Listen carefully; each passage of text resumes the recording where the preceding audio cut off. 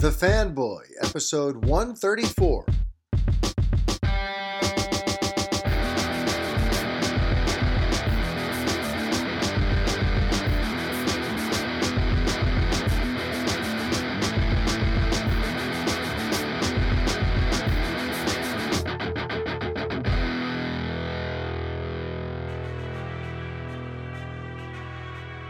Hi everybody, Mario Francisco Robles, MFR here with you, and this is episode 134 of the Fanboy Podcast. How's everyone doing out there? I'm currently coming to you live from my darkened walk-in closet because my home recording studio is still out of whack. A whole bunch of months ago, we had a lovely little flood in my garage, which led to an even lovelier outbreak of mold and mildew in my garage. So my home recording space, my green screen studio, all that stuff had to get boxed up and taken out while my landlord dealt with the mold issue. And needless to say, the Garage of Solitude is still not in any condition for recording. But you know what? Tomorrow is Christmas, and I really felt the festive holiday spirit in me. I really wanted to record an episode of the Fanboy Podcast I could share with everyone, and that's what I'm going to do. I'm not going to let the fact that I don't have a recording space stop me. I'm not going to let the fact that I couldn't even find my microphone stop me. As you listen to this, I'm recording on the mic on my MacBook Pro. So hopefully the sound quality is good, but you know what is going to be good? The content of what we have to discuss today. So look, I'll do a little more house cleaning and updates on general projects like supermanonfilm.com and what my plans are in 2022 with getting this podcast back up in a weekly form. Now that it looks like I actually could commit to the weekly format again, because as of yesterday, one of the major hurdles in my life has calmed down. My grandmother, whose health took a turn for the worse these last few months, is now officially back home. She's left the hospital, then she left the rehabilitation center, and now she's officially back home. And we're going to have her for the holidays. My family is super excited to have my abuelita around for Noche Buena this year. For those of you who don't know, Noche Buena is what us Latinos call Christmas Eve. But yes, so we got her back in time for Noche Buena. But get this, since she's still, not 100%, your boy here is going to have to do some stuff he's never done before. I'm going to have to cook the whole Cuban Noche Buena feast myself. I'm going to be making pernil and rice and beans and tostones and all kinds of goodies. So I've got a lot on my plate, but I also have even more on my mind. And before I get into the main thing I want to talk about today, which is Spider-Man No Way Home, as well as some other interesting news and notes floating around of late, I just want to start off by taking a quick detour towards director Paul Feig. Because you see, Paul Feig went over on the Twitter and he retweeted an article from Slash Film that pointed out that his 2016 Ghostbusters reboot is mysteriously not included in a current Ghostbusters box set that's just been released. And to that, I say, phooey. What a ridiculous idea for Paul Feig to even think his film belongs in a box set with those other three. And no, I'm not making a judgment on the quality of the film. I'm making a simple observation about the fact that he chose very deliberately, and perhaps it was a poor decision in hindsight, but he chose very deliberately to make the reboot set in its own world. That's right. Even though the initial teaser referenced the first two movies and even had some musical cues, and even though it has the same logo as all the Ghostbusters stuff you've ever seen, Paul Feig and his writers decided that this film was going to be set in a completely different continuity.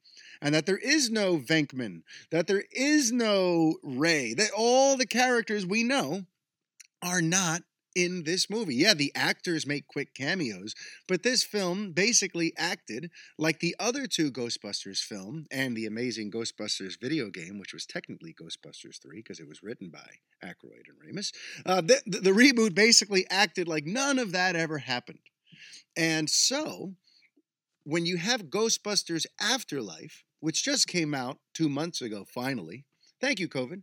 Now that Ghostbusters Afterlife has come out, and it's set in the same world as Ghostbusters 1 and 2, naturally, that's the one that gets into the box set. And you're not going to include some random reboot in the middle of that. It's not going to be, wouldn't that be a very strange box set? You know, you take out the box set and you go, kids, we're going to watch the Ghostbusters movie. Let's watch Ghostbusters 1. Great. Let's watch Ghostbusters 2. Awesome. Let's watch a Ghostbusters reboot that has nothing to do with those. Oh, now what's the next film? Is it a sequel to the reboot? No, it's Ghostbusters 3, essentially, connecting to the first two movies. So why would you include the reboot in that? It would be a very strange decision. And Paul Feig, you know, he's in the industry. He has been for a long time. He's a writer, director, producer. He should know better than to be out there beating this drum like, oh, his little poor movie keeps getting abused and ignored. It's like, no, that's not what happened, Mr. Feig. This is not an example of that. This is just logic. If you're going to release a Ghostbusters box set, you include the 3 movies that are all actually part of one large story. You don't throw in the random left turn that went nowhere. Okay? Okay. So I had to get that off my chest. But now, we are just about a week removed from the arrival of Spider-Man No Way Home, and I need to spend some time here talking to you about it, okay? Because, first of all, everything that I heard about, that I shared with you on this show last year, it all came true. By the way, there's going to be spoilers in this since the film has come out, it's been out a week, and it's made more money than just about anything in the last 2 years. I can only assume that you've seen it or have at least heard about the things that happen in it, because if you listen to a podcast called The Fanboy Podcast, there's no way that you are unprepared for the conversation we're about to have. So let's go ahead and have this conversation. Because yes, Spider-Man No Way Home, all the rumors were true. Remember, right here on this show, I was talking to you about the fact that Charlie Cox was spotted near the set. So it looks like there's a very good chance that Daredevil will be in the film. Maybe not in Daredevil form, but at least Matt Murdock would show up as Peter Parker's lawyer for a sequence. Bam! That's exactly what happened. But then the big one, the big rumor that I was talking about on this show last year and that had the whole internet ablaze last year was that there was going to be one insane sequence where our current Peter Parker would meet up with the Tobey Maguire Peter Parker and the Andrew Garfield Peter Parker in a sequence where they would fight villains from across Spider-Man's entire filmography. And that was the big one, right? That was the big crazy rumor that people wondered, could that be true? That sounds crazy. I mean, it sounds like a fanboy wet dream, but could it be true? Could that actually happen? Maybe somebody heard a variation of this rumor and exaggerated a part of it. Maybe this is all complete BS. Maybe there's nothing to this at all. Maybe we'll get some version of that rumor. But no, folks. We got exactly that. We got all 3 live-action cinematic Spider-Men fighting villains from Spider-Man movies from these last 19 years worth of Spider-Man films. And oh my goodness. Okay, so where do we begin here? I'm going to just start with a general note on what I thought of the movie. I thought Spider-Man No Way Home was the best, I repeat, the best Spider-Man film ever made. And I know that that's sacrilege to some of you. I know that to this day, people hold Spider-Man 2 in this elevated regard as if it's still like the hallmark for Marvel cinematic storytelling. Spider-Man 2, Spider-Man 2. I gotta tell you, I saw it last year. I did a rewatch in this last year. I think I even spoke about it on one of these shows. And Spider-Man 2 for me has never been one of those movies that deserves all the love it gets. It has some greatness to it, but to me, it's not this all-time instant classic that people pretend it to be. And honestly, for me, most of the Spider-Man films so far have left me wanting in some way. They give me some portion of the Spider Man that I love or the Spider Man mythology that I love, but inevitably, something about the film just doesn't quite knock the point home. It's not a full home run, it's like a ground rule double or a triple, maybe even an inside the park home run, but no one has yet to give me a Spider Man film that makes me go, holy crap, these people get it. They nailed it. That was a Peter Parker I recognize. That was a Spider-Man behaving the way Spider-Man should freaking behave. And this is a story that's befitting of him and that has a villain or villains that are actually well thought out and three-dimensional. None of the films have had all four of those elements, if you ask me. And Spider-Man No Way Home, when all was said and done, gave me everything that I want from a Spider-Man film, including that sound of that random notification that you now have forever recorded in this podcast. But Spider-Man No Way Home did so many things right, and in all honesty, you know I can be quite critical. You've heard me go off on certain films for certain little things. You know I tend to get lost in the details and in the minutia. And Spider-Man No Way Home is one of those films where when I get lost in the details, it's only for good reasons. Because I just want to give them credit for all the little things they did right, as well as all the huge things they did right. And here I stand, 5 days after having watched it, feeling like I still can't really think of something that bothered me about the film. Really, across the board, the story, the acting, the directing, the way the fan service was handled, the way the fan service actually elevated the story and wasn't there just for cheap nostalgia or just to make us go, oh, look, it's Toby. Meanwhile, the rest of the scene around him sucks. No, everything about this was well thought out, well executed, and long overdue, if you ask me, in certain ways. But right now, one of the things I want to hit on that I find so freaking cool is that for these last few years, ever since Captain America Civil War gave us the debut of the Tom Holland Peter Parker, there's been talk of like Uncle Ben. Where's Uncle Ben? Why didn't we ever get that proper origin? I guess, are we supposed to just assume that the Uncle Ben death happened a couple years prior to this and that he's already gotten the with great power comes great responsibility speech? Are we supposed to believe that, oh, okay, maybe there isn't an Uncle Ben, but Tony Stark is kind of like the new Uncle Ben in this continuity? There's been a lot of conversation, a lot of thought put into, the fact that this Spider-Man does not have the traditional origin, or at least we haven't seen it on screen. We've seen this kid who had some Spider-Man, some spider powers, essentially just be mentored. We've seen him be the protege of Tony Stark, but we haven't seen the traditional Peter Parker origin story. So there's been a lot of questions like, when are we going to get to that? Are we ever going to get to that? Or is it just, this MCU Spider-Man is just going to be its own thing, its own variation on the story, and we're never going to get the traditional thing, right? There's been lots of questions about that, and people even judging these films based on, that's not my Spider-Man. Oh, that's not the Spider-Man I grew up on. Oh, he's just a little Iron Man Jr., right? Well, in this film, we found out what the plan was for all that. We found out that no, okay, there is not an Uncle Ben. And no, Tony Stark was not the replacement for Uncle Ben.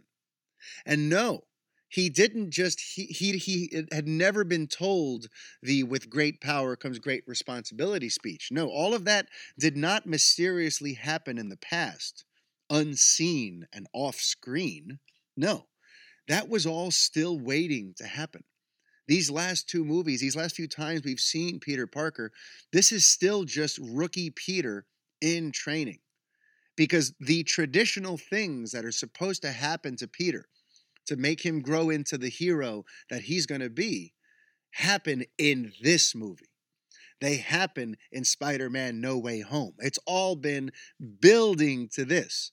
Because you see, in this world, Aunt May is the Uncle Ben. Aunt May is the big death that makes Peter learn a lot about life and heroism and what he needs to do and how he needs to do it. And it's Aunt May who, in her final tragic moments, utters those iconic words that with great power comes great responsibility. And so at the end of this movie is when we finally get to meet the traditional Peter Parker in his traditional setting of being a loner, having to figure out how he's going to pay rent, and making his own suit by hand, and becoming the silent protector of New York City that nobody else really knows about. Because remember, at the end of this movie, anyone who's ever known Peter Parker has forgotten who he is, doesn't know who he is.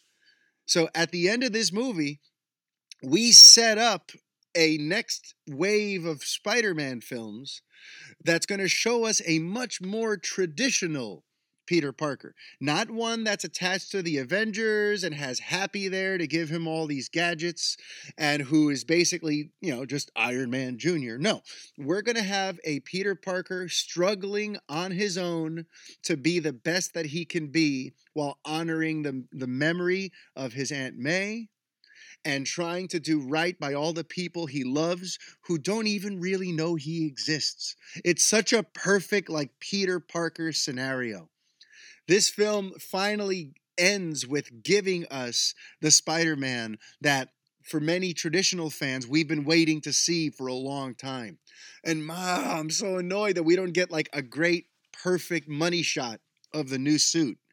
But I can't wait to see the new suit in action with its brighter reds and its brighter blues and the fact that it's made out of some homemade material as opposed to some high-tech Stark Industry type of whatever, tech that the first few suits we saw were.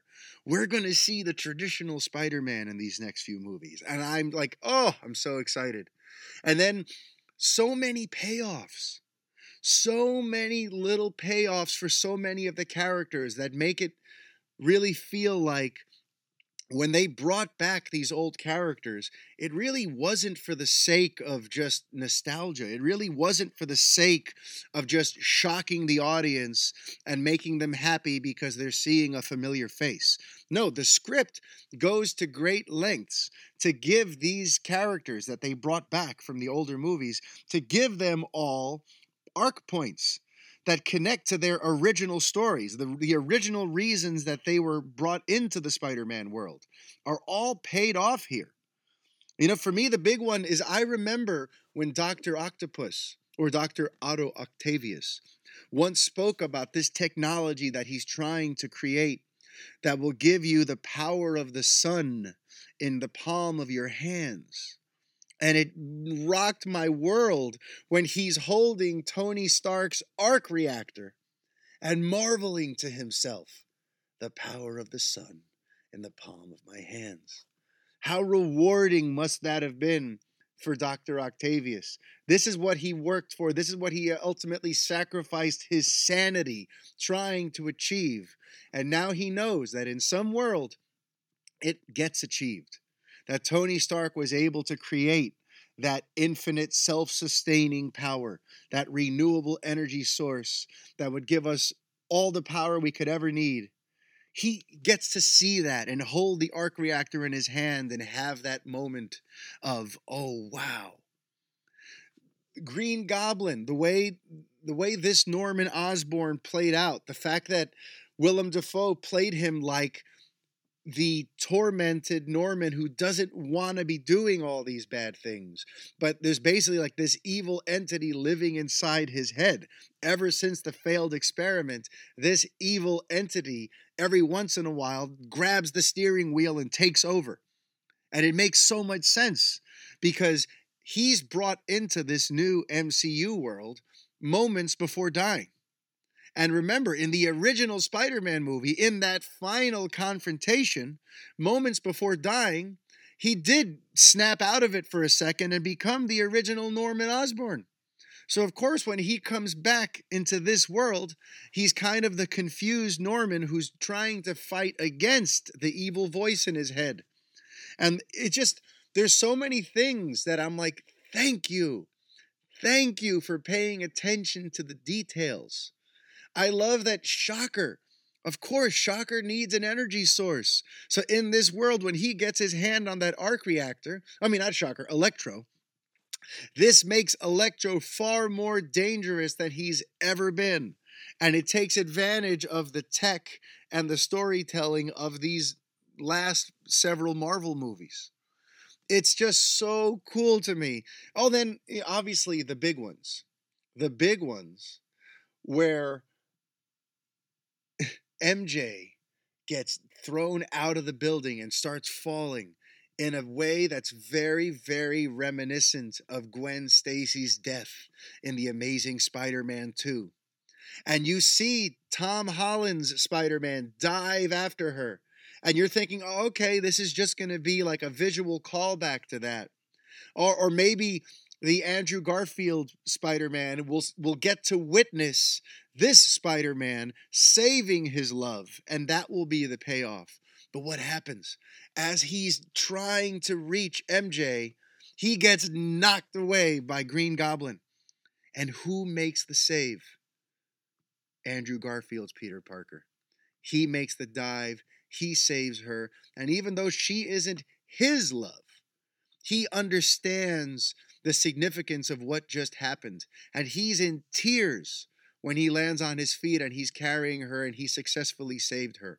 Can we just take a moment to point out that Andrew Garfield was such a godsend as Peter Parker Spider-Man? He was a phenomenal Peter that was just in 2 so-so movies. Or I should say, 1 so-so movie and then 1 campy piece of crap. But both times as an actor, he brought it. Both times as a performer, he brought the passion for this character. He loved Spider-Man. It meant so much to him to be cast as Peter Parker. I still think about when he showed up at the Comic-Con that year, at San Diego Comic-Con, and they were having a big Hall H panel on the upcoming reboot, and they were letting fans come up to the mic and ask questions to the panel. And suddenly some scrawny kid with a mask, with Spider-Man mask, comes up to the mic, and when he pulls the mask off, it's Andrew Garfield himself out in the crowd asking a question. Because yes, aside from being cast as Peter, he was a lifelong fan who was in, basically, emotionally speaking, doing the same backflips the fans were. He was just as excited to be there as the fans were. And that's why when things got rebooted, it felt like freaking Brandon Routh all over again. Brandon Routh Superman. Where here you have this young actor, clearly cut out for this, clearly loves the role, clearly is ready to make the most of this opportunity, but is suddenly just creatively let down. And so when he got recast, it left me with that same feeling of longing that, I wanted Brandon Routh to get another Superman movie. I wanted Andrew Garfield to get another shot at Spider-Man. Because it's not his fault that Spider-Man 2 got overblown and basically got transformed into a prequel for a Sinister Six movie. Because they were so busy trying to build a universe, they didn't bother to pay attention to whether or not this story played at all. To whether or not this story was actually interesting and that the setups were actually something people wanted to see more of. Instead, it was just sort of a campy Batman Forever rehash. So you had arguably the most complete Peter Parker Spider-Man in terms of the characterization, in terms of the way his Spider-Man abilities were illustrated to us, in terms of even just like the one-liners and the quips when he was in the costume. Like, Andrew absolutely, positively nailed Peter Parker Spider-Man in Spider-Man 2, or whatever, The Amazing Spider-Man 2. But it was the movie around him that sucked.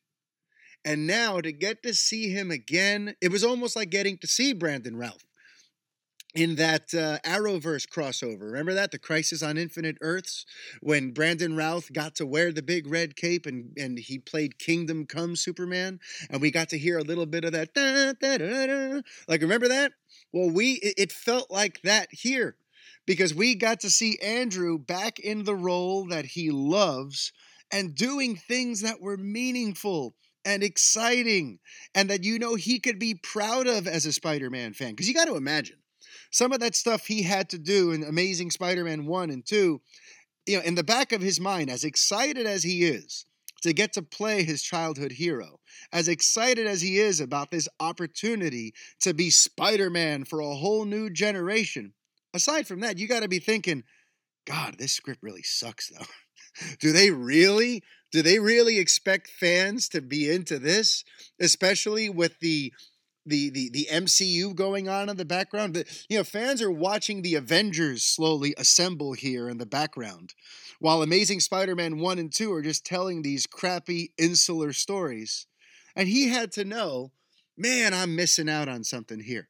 Man, it would be so much better if this was part of the Marvel Cinematic Universe with that creative team weaving a story that actually can really fully pay off the Spider-Man mythology. Not this weird Sony bastardization where they just seemed so intent on world building and selling us action figures and Happy Meals that they don't even give a crap if the story or if the characters are being well portrayed or well done. That frustration must have melted away when he got the script for Spider-Man No Way Home and got to see the stuff that he's going to get to do in this movie. And he played it all so well.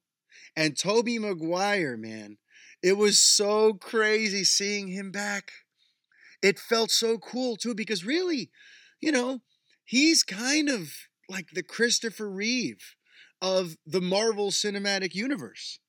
Because in a lot of ways, that Raimi trilogy really did sort of set the tone and set the blueprint that the Marvel Cinematic Universe would go on to follow. Remember, Kevin Feige, before he was the head honcho at Marvel Studios, before he was the master architect behind everything we've seen these last 13 years, before all that, he was just a producer on these original Raimi Spider-Man movies produced by Avi Arad. He was there, and when he got the reins, when he was able to start making his own Marvel movies, it is no coincidence that they all sort of aped the tone of the Raimi Spider-Man trilogy. He really held those films in high regard, where you have the action, you have the drama, but there's also a healthy amount of lighthearted humor. And, if you go back and watch those original Spider-Man movies, it's very clear to see the influence they had on Feige and the influence they had on the entire Marvel Cinematic Universe. So even though those films came out a good 6 years before Iron Man even came out, the first Spider-Man came out in 2002. Iron Man came out in 2008. So even though it predates the MCU by 6 years, it was the clear inspiration for how to handle the MCU. And I should also point out that, Sam Raimi has pointed out that Richard Donner's Superman helped inspire him. And Kevin Feige has mentioned that too. So it's funny how, so much of the superhero storytelling that we still love today in 2021, or in the final days of 2021 that we're currently in, so much of what we love goes back to the blueprint set by Superman the movie in 1978, and it's crazy. But either way, Tobey Maguire, in terms of Marvel, in terms of the Marvel world, Toby and his Spider-Man are kind of like the source code. It all comes from Sam Raimi's Spider-Man movies. Everything we've seen since on the Marvel end of things has tried to take what worked best out of those movies and adapt it and keep it going. So to see him suddenly standing there amidst all of this stuff, have the original Marvel hero, the original Marvel on-screen hero, suddenly in the latest Marvel Cinematic Universe epic, it really brought the whole thing full circle. Because there would be no MCU without the Sam Raimi Spider-Man trilogy. So that was tremendously rewarding. But then if you want to take it even further, they brought back his music. There were key times in this where we heard the Danny Elfman Spider-Man theme as it's something that I've always sort of lamented, honestly, that the Marvel movies don't have more recognizable themes. Because, imagine in the original Avengers movie, if each one of those heroes had had a recognizable theme, the way the DC characters all do, then imagine in the third act of the Avengers, as each hero hits his mark. You remember that epic shot that we all still thank He Who Shall Not Be Named, Joss Whedon, for all these years later? The big shot where you see all of them together, and then we see them one by one doing one long sequence where every Avenger is kicking ass. Remember that scene? How much more epic would it have been if the score was able to throw in a quick musical motif, a quick musical homage for each hero as they did their super thing? But they couldn't do that because none of the Marvel heroes have recognizable themes. It's crazy. It's just great. And then even when themes were established in them, those themes wouldn't find their way into the sequels. So they never went out of their way to associate certain music with certain heroes. But in this movie, we got to hear Tobey Maguire's Spider-Man score play amidst the current story, amidst the current score. It was so cool. It was so cool. And then there was even little meta things. Like, the fact that in Spider-Man's 1, 2, and 3, the Raimi ones, we got to meet Dr. Connors. We got to see Dr. Connors. We got to see that he was missing an arm. We got to hear that he was working on stuff. But we never actually got to see Dr. Connors become the Lizard. And meanwhile, that's a real serious actor. The guy, the guy they hired is no slouch. So the fact that we never got to see the Lizard in those original movies is like, it was kind of like one of the things left undone. We never got to see Dylan Baker's Dr. Connors become the Lizard. It was just something that was sort of, the seeds were planted, but we never got there. And then in The Amazing Spider-Man 2, the first villain that Spider-Man fights is the Lizard, right?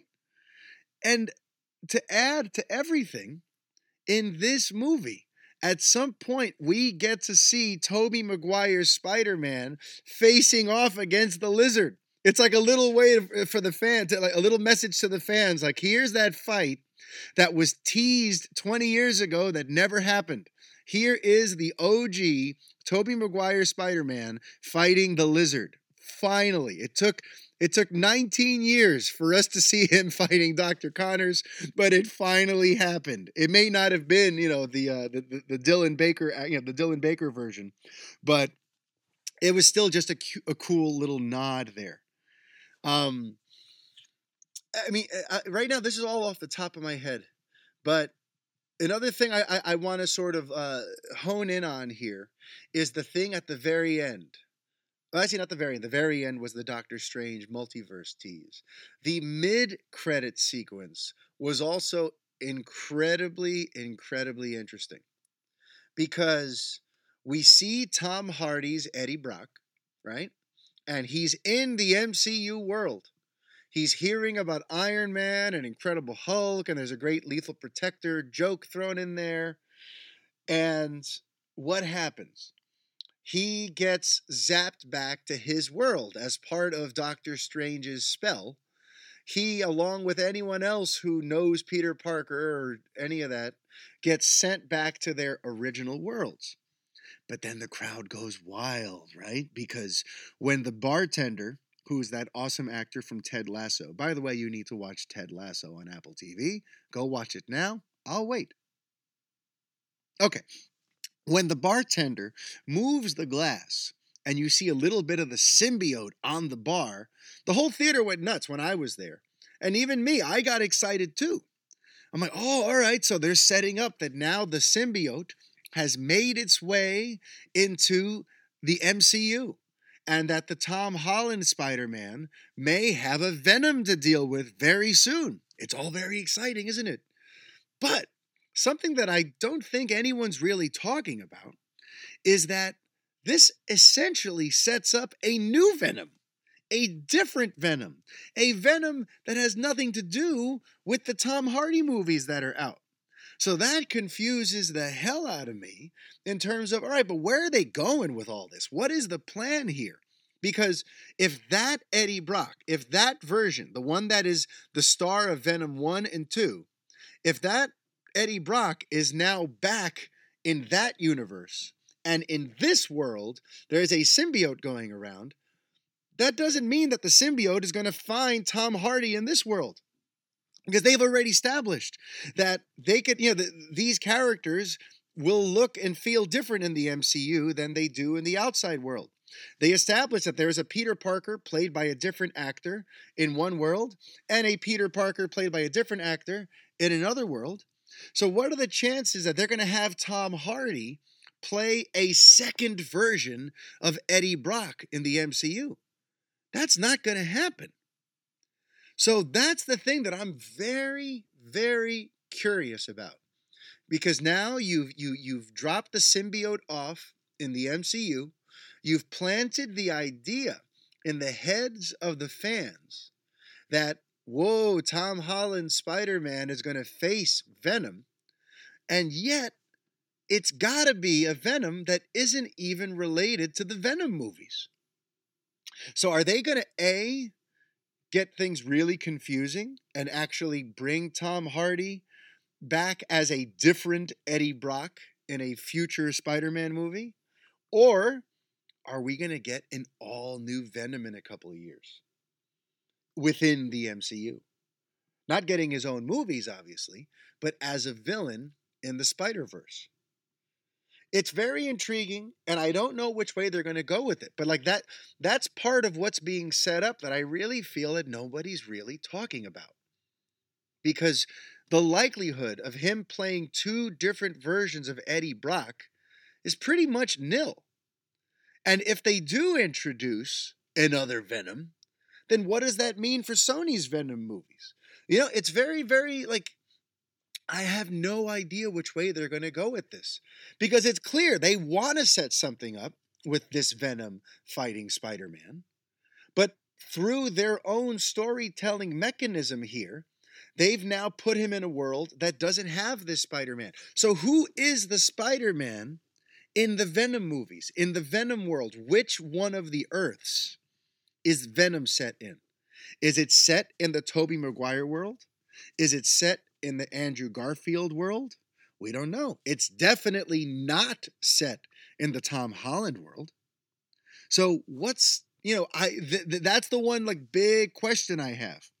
And there's entirely a possibility that there's no answer for it. There's entirely a possibility that I'm reading too much into it and that it was literally just meant to be a little bit of fan service just to send people home going, oh, the symbiote. Whoa, he's going to have Venom to deal with. This is crazy. But meanwhile, they have no real idea of what they're going to do with that next. Maybe it was just literally a little bit of fan service. Either way, it's a question that begs to be answered. And no matter which way you want to look at it, are we looking at this like the Venom that's been set up in those two movies is going to fight a different Spider-Man in his movies? Or are we looking forward to a brand new Venom being introduced in the MCU And that's going to be the one who fights the MCU Spider-Man. I have no idea which way they're going to go, but it's something that I'm going to be paying a lot of attention to, and I'm very curious because, look, Venom is in a very similar position to where Spider-Man was before the MCU, where the characterization is right, the actor is good for the role, but the movies around him ain't so hot. So what's going to happen with this Tom Hardy Venom series? Are they going to find a way to just kind of scrap what they've been building and just focus on a new version of him in the MCU? Or are we going to stay in a sort of crappy Venom universe that has no MCU ties and doesn't have a Spider-Man for him to interact with? Or, and then this is just more like my, my fan wish list, my fanboy wish list. Or are we going to find out that he belongs to the Andrew Garfield Spider-Man world? And there will be a Venom 3 where he confronts Spider-Man, but the Spider-Man he confronts is the Andrew Garfield Spidey, who so many of us want to see more of.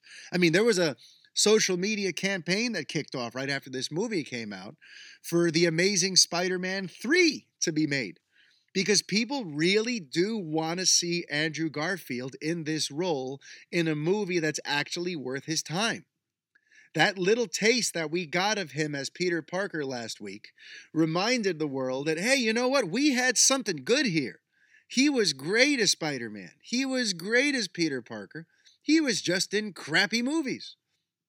So what would all those fans say if we find out that the next Venom movie is Tom Hardy's Venom versus Andrew Garfield's Spider-Man? I think people would lose their minds. But then again, I don't know if Sony and Marvel want to go there, because they're already developing what looks like a whole new trilogy of films for the Tom Holland Spider-Man. So really, to me, that is the big lingering question for me, is what's going to happen with Venom, and are we ever going to see any other Spider-Man other than Tom Holland as the live-action Spider-Man moving forward? Because technically, I think they've created the room for themselves here. They've created a space here where you can have mainline Spider-Man movies starring Tom Holland, but have a different Spider-Man for the Morbius and Venom movies. And if they get Andrew Garfield back to be the Spider-Man in the Morbius Venom movies, I think they can have their cake and eat it too. So let's see what happens.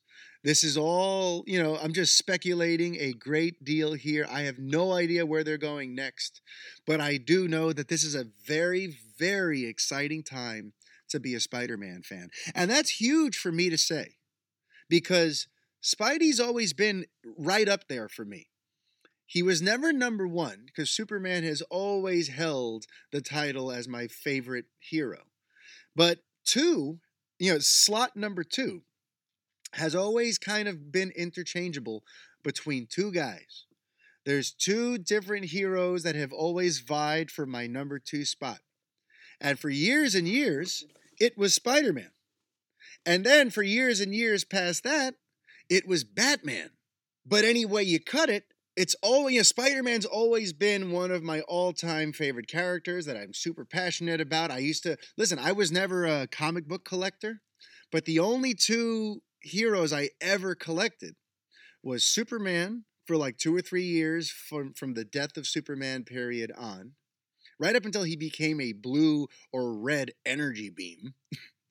And then I collected Spider-Man for like 2 years. And that's it. That is the grand total extent of my comic book collecting ness. Even Batman, I've never collected. With Batman, I've always just bought like the graphic novels. I have all the key main stories. I have The Dark Knight Returns and Hush and The Last Halloween and all I have all the main stories, but I never ever collected weekly Batman books. Spider-Man, I did. And that's why, if you've listened to this show before, if you listened to this show after I saw Spider Man No Way Home, you heard a very pissed off Spider Man fan.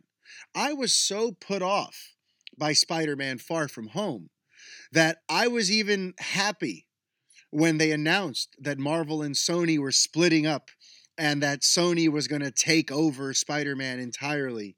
Because honestly, I loved Spider Man Into the Spider-Verse so much that it pretty much restored my faith in what Sony could do with this character. And I was so put off by Far From Home and the way it was written and I thought Far From Home totally shit the bed. And I couldn't understand. I remember there was all this hype around it. People were losing their minds for Far From Home. I was crazy excited to go see it.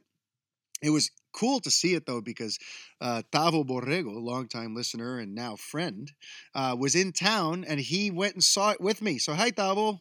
If you're listening, you were the best part of me watching Spider-Man Far From Home. Because that movie I really thought, if this is the best Sony can do, or no, rather, if this is the best that a Marvel Studios collaboration can do, then I can do without Marvel Studios. Let the guys who made Into the Spider-Verse take over all of the Spider-Man movies from here on. So when I heard that they were that now they had reconciled, and now there was gonna be another Spider-Man movie that was co-produced by Marvel and basically creatively overseen by Marvel, I was very skeptical. Very, very skeptical. And I'm like, well, I hope they don't screw this up like the last one. Which is why it's such a huge deal to me that No Way Home just hit it out of the park. I completely forgot about all my bullshit issues with Far From Home as soon as I saw No Way Home. I'm like, okay, you've redeemed yourselves. You've won me back. If this was where you were building to all along and you knew you were going to get to this and you were going to end this movie with a much more traditional Peter Parker Spider-Man, and you were going to give us the great power, great responsibility origin, and you were going to if this is where everything was building, and bringing back Toby and Andrew as a way to honor all of the previous Spider-Men before him, then I completely apologize and take back all the shade I threw these people after Far From Home. Because, just when I thought you couldn't do anything dumber, you go ahead and do something like this and totally redeem yourselves. So anyway, Spider-Man No Way Home. If you haven't seen it, it's the gift that Spider-Man fans have been waiting for a very long time. Not to mention, this was the other big thing that I was very, very interested in going into it. Not to mention, this movie also introduced the multiverse and gave it to us in a way that mass audiences can understand, but also now gives Marvel Studios the opportunity to pretty much pick up and adapt anything they want. This is how they were able to bring back Daredevil. This is how apparently some of the stuff that's happening on Hawkeye is happening, where they're able to bring in characters from the Marvel shows, the Marvel Netflix shows, characters that we thought were done and were going to get rebooted, now have a fresh lease on life because the multiverse has now made audiences understand that there are alternate worlds that have their own rules and continuities, but they can all connect. So just like there were 3 Peter Parkers, and just like there was, Electro was blue and stupid in The Amazing Spider-Man 2, but in the MCU, he looked different, but it was still, the same core character. That means they could do that for just about anyone now. They could take any currently introduced version of a Marvel hero and bring them into the fray without confusing people. That's why, there are these rumors that Hugh Jackman's Wolverine is going to show up in Doctor Strange in the Multiverse of Madness. And you know what? Before Spider-Man No Way Home, I might have felt like, don't bother. He retired. You're just going to confuse people. It's going to open a whole can of worms now where people are going to wonder, are all the old Fox X-Men movies now canon? Like to me, that would have been a logistical issue. Bringing back Hugh Jackman would have been cool. There would have been a huge pop in the crowd in the theater, I'm sure, when it happened. But I felt like it's just going to make things confusing. Now that No Way Home has come out, and this stuff isn't confusing, I think Marvel Studios has done something genius here, where now they can look across the entire Marvel cinematic landscape, not just the MCU, but anything Marvel, and go, you know what? That thing right there is worth revisiting. And we can reboot it, and we could change it up a little bit because we've established that these heroes will look and behave a little bit differently in our world, but it's just because they are this world's version of that hero, So that's another thing too, because I going into this, knowing that they were going to lean into the multiverse, going into this knowing that the Flash movie was also going to lean into the multiverse, I've been sitting back as a fanboy here wondering, how is this going to fly? Are general audiences going to buy any of this? Or is this going to be entirely too geeky for most people? Or are people going to see it as some weird gimmick? I was really intrigued, and watching the movie with a bunch of people who aren't hardcore nerds like me, I was very curious if they were going to, go along for the ride on this whole multiverse angle. So after the movie, I asked my cousins who are a little more, when it comes to superhero movies and all this kind of stuff, I'm the person that they corner at every family gathering to ask me to explain stuff to them. Like, what was that thing that happened in Doctor Strange, or what does this thing in Infinity War mean? Like, I'm kind of like, I'm the resident fanboy Obi-Wan Kenobi for my family, and I asked them after the movie if any of that was confusing or if did they get everything, and it was universally thumbs up. We understood it, and it was all cool. And then on the drive home, even my wife, she watches all this stuff. She loves superhero movies. She was a huge fan of the original Raimi trilogy. We used to watch them together back when we were in college together 20 years ago. So my wife is cool. She watches all the superhero stuff, but she doesn't know all the geeky ins and outs. And she does have a tendency, when things get a little too kind of geeky or scientific, her eyes kind of glaze over, and she just kind of feels like, all right, this is some nerd shit. I'm just going to have to ask Mario to explain this to me later, And so I asked her, I'm like, okay, so was any of that confusing? Was the fact that there was the Tobey Maguire Spider-Man, the Andrew Garfield Spider-Man, villains from the last 20 years, and some of them looked a little differently, but they still had, I just said, did any of that throw you for a loop? And she said no. So that tells me that the way they handled this multiverse thing in Spider-Man No Way Home has kind of done everyone a big service now. Because now Marvel can use the multiverse the way that it wants to, and in some of the trippy ways it's apparently going to in the next Doctor Strange movie. But also, it kind of laid the groundwork so that when DC introduces the multiverse, audiences kind of have familiarity with it already. So when they're watching The Flash, and we see the Michael Keaton Batman and the Ben Affleck Batman, I mean, yes, we run the risk of people going, whoa, DC's copying Marvel, which that will be unfortunate when those comparisons are inevitably made, because it's going to come. There's going to be Marvel fanboys who just go, see, DC copied them. We're just going to have to deal with that and not get too upset about it. But when that happens, people are going to be familiar with the concept. It's not going to completely throw them for a loop when the DC films suddenly essentially do the same exact thing by going, through the multiverse. we can make the ultimate versions of these characters, and even ones who were familiar and maybe kind of went away for several years, they can now come back with a fresh coat of paint on them. So, that was another sort of subplot, quote unquote, going into Spider-Man No Way Home, which was, how are they going to handle the multiverse? Is it going to be confusing, or will this be something that mass audiences will embrace? And the good news is they did it.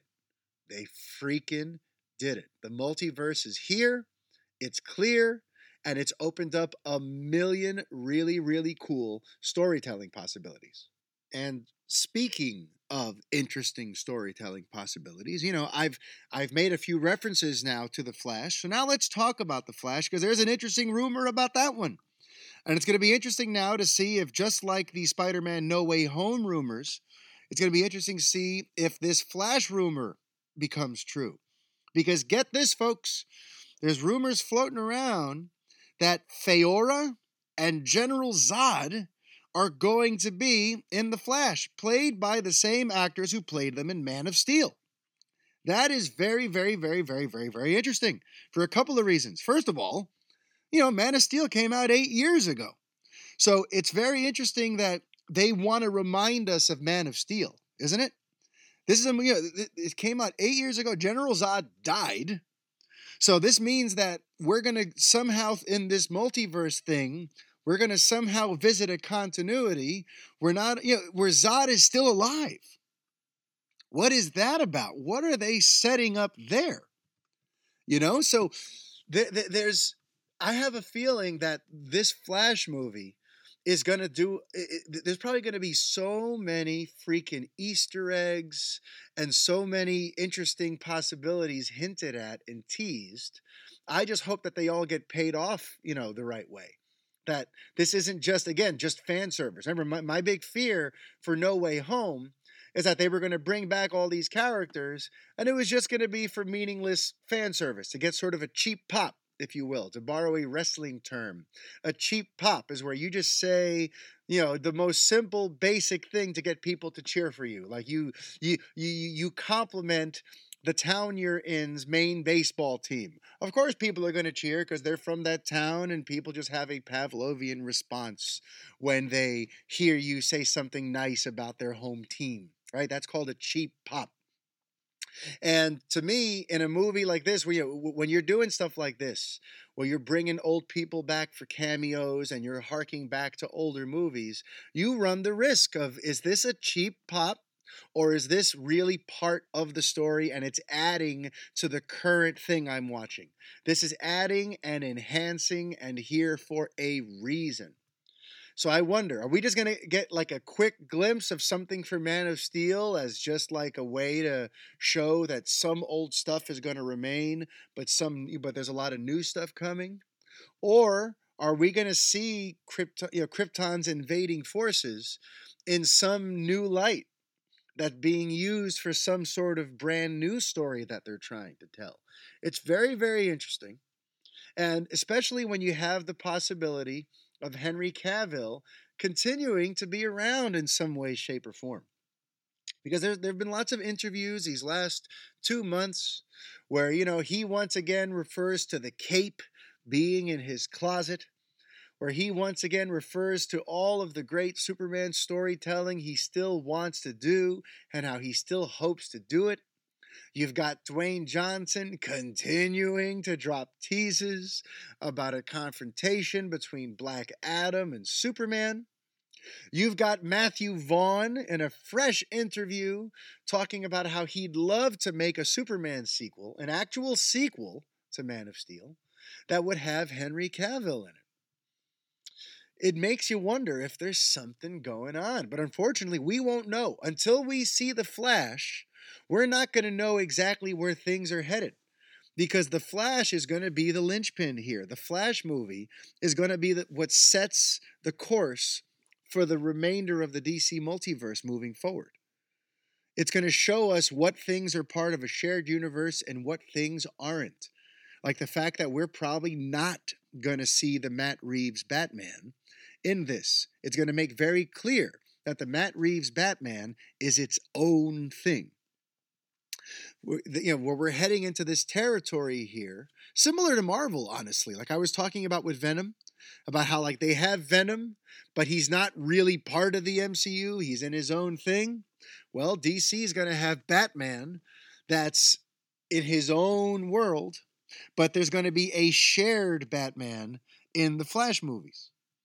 So it's going to be very, very intriguing to see sort of how they play all this out. If they include a Spider-Man, imagine, yes, if they include a Spider-Man in the Flash, then the world has imploded upon itself, or it will that day in that moment. Imagine a multiverse like that, where it's everything. You have characters from DC, Marvel, Image, Dark Horse. Just screw it, everyone. This is a multiverse that has everything in it. But no, I digress. If this is a Flash movie that gives us Henry Cavill's Superman and maybe even a visual homage to the Christopher Reeve Superman, since we're going into the multiverse, they could do a bunch of stuff like this and have like a CG Christopher Reeve in there for a moment. So it's just, I'm very, very intrigued by this Flash movie. And if they're going to be able to pull off something like what No Way Home just did, where you merge the past, present, and future of your franchise and honor the past, cement the present, and prepare a future. Those are all the things that Spider-Man No Way Home did that I hope the Flash is able to as well. And I still, even after all these months, I haven't recorded in 8 months, but I want you to know that I'm still of the belief that we will see Henry Cavill Superman fly again. Not in his own movies, but as part of a shared universe. I think he'll be there. And whatever the rebooted Superman is that J.J. Abrams, that Jar Jar Abrams, as Brett would call it, whatever that rebooted Superman will be just like Matt Reeves' Batman and be totally separate of any shared universe stuff. Meaning we'll get to see Henry in the Black Adam / Shazam verse. We'll get to see Henry if there's ever like another Justice League or some sort of thing where you have multiple heroes working together on a big story. I think we will see him again there. I can only hope at this point. But either way, there's no other news to talk about Superman-wise. There's been no other updates on the Superman reboot from Jar Jar Abrams being written by Ta-Nehisi Coates. Although, maybe we'll get something soon. Maybe we'll get a holiday surprise. Who knows? All I know is that around 10 months ago, The Hollywood Reporter said that Ta-Nehisi Coates was not expected to turn in his first draft of the script until December. Well, guess what, folks? It's December. It's December 2021. The year's winding down. We're actually in the final week of September. So if Mr. Coates is on time, if that report was accurate, that means that Warner Brothers should have a script on its desk for a brand new Superman movie. And if they don't have it, I wonder what that's about. Did the film get scrapped? Did it get delayed? Were Coates and Abrams not able to crack the story? Who knows? But it's going to be very interesting to see if December comes and goes without there being even a whisper about how this new Superman film is shaping up. Because you'd have to think, this is Superman, okay? He's a franchise player. He's one of the faces of all of DC. He's a monumentally important IP, a monumentally important character and brand for Warner Media. If they have nothing to say about Superman with a high-profile producer and high-profile writer working on it, what the hell gives? I really want to know what the hell's going on with Superman. But, here we are. This is like a familiar story, isn't it? Here I am on the one hand cheering on Marvel Studios for doing things in a great way. and lamenting the fact that on the other side of the fence, my DC people continue to just have me wondering, where's Superman? Where's the big master plan for all this? Where is the point in all of this where you show us that you guys have a clue, a consistent clue? Not just we make a great DC movie every couple of years, but it's surrounded by a bunch of so-so DC movies. Where is the big master plan for DC on film? I want to know. Show it to me. Because I'm tired of Marvel running these freaking victory laps around them, celebrating victory after victory, milestone after milestone, new storytelling landscapes after new storytelling landscapes. And DC is still just, we're getting there. There is a plan, I promise. You're going to see. You're going to love it. It's going to be great. Come on, please. Do it. Surprise us. Give me a holiday surprise. Give me an update on the Superman reboot. I'm sure not only you would appreciate it, but I'm sure all of Fanboy Nation would appreciate it. Warner Media needs a Superman, and so do we. Come on, guys, get your acts together, will you? So anyway, that about does it for this week's geeky content. I just want you to know that I've got a lot of plans for this here show. And that's one of the reasons why it's been frustrating. And one of the reasons I haven't recorded is because I don't want to do it this way. Right now, look, this was good. This was fun. This was quick and dirty. I sat down in my walk-in closet. I sat here for an hour and 5 minutes so far. I hit record and just spoke to you from the heart. But this is also, it's thrown together. And I want to put together a better quality show that is not thrown together, that has a process and a format I can stick to.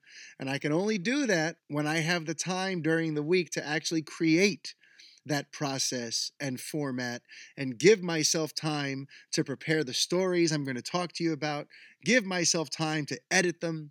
And for the video components, I've got my green screen set up and I really want to make a show that is fun to watch for you and has a diverse amount of content and stuff for you to enjoy. And one of the reasons I've been away for 8 months is because a part of me has felt like if I can't give you the version of this show that's in my head, then I don't want to give it to you at all. I don't want to give you a half-assed version of this. And the good news is I can finally start to do that this coming year. This year kicked my ass. From a flood and a mold and mildew outbreak in my garage, to my grandmother's health taking a real dive and me having to show up big time for my family and for her these last few months, for me throwing out my back to the point where 2 weeks ago there was a night where I could not walk. I could not stand. If I put any weight on my 2 feet, I would feel the weight beneath. I would feel myself collapse down onto my knees. I could not walk because of some frequent back issues, some degenerative spine issues I have, and an injury in my neck. Like, this year has kicked my ass, guys. But the good news is, right after I'm done recording here, I'm going to go to my physical therapy, which I've been at now for a couple of weeks, and my back is getting stronger and the pain is going away and I'm getting more mobility back again and I'm no longer feeling like a laid up piece of shit. But not only that, but my grandmother, I got her home yesterday. I went to the rehabilitation center she was staying at with my mother. We brought an empty suitcase and we got her the hell out of there. And they almost didn't want to. There was almost a villain in the story. It's crazy. Maybe I'll tell that story on a future episode. But I had to stand up for her because she was ready. The doctors said she no longer needed to be there. Her occupational and physical therapist said she no longer needed to be there. But there was a social worker at the place who wanted to be the villain who made us wait another week and keep her there alone and isolated and scared in a rehab center through these Christmas holidays. And I held firm. I did not back down. And we left that place with my abuela yesterday. So now she's safe at home with my mother where she belongs. And my weekdays can go back to me dedicating my time here while the kids are at school and my wife is at work. Now I can dedicate my time to the things I'm passionate about, not just the stuff I have to get done. So coming in 2022, get ready. Get ready for sort of a fresh look and a fresh feel for this show because I've got ideas and I'm going to finally get to implement them. And SupermanOnFilm.com will finally get into a swing of having regular content. Because right now it's been hit or miss because I've just had a million things pulling me away from my passions, pulling me away from my love, and making me focus on stuff that life is making me have to deal with today. But the good news is for your boy here, life seems to be settling down so I can get back into stoking my fanboy passions.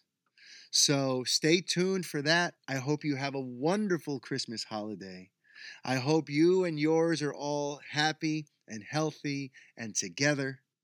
And until next time, life is chaos. Be kind. Adios.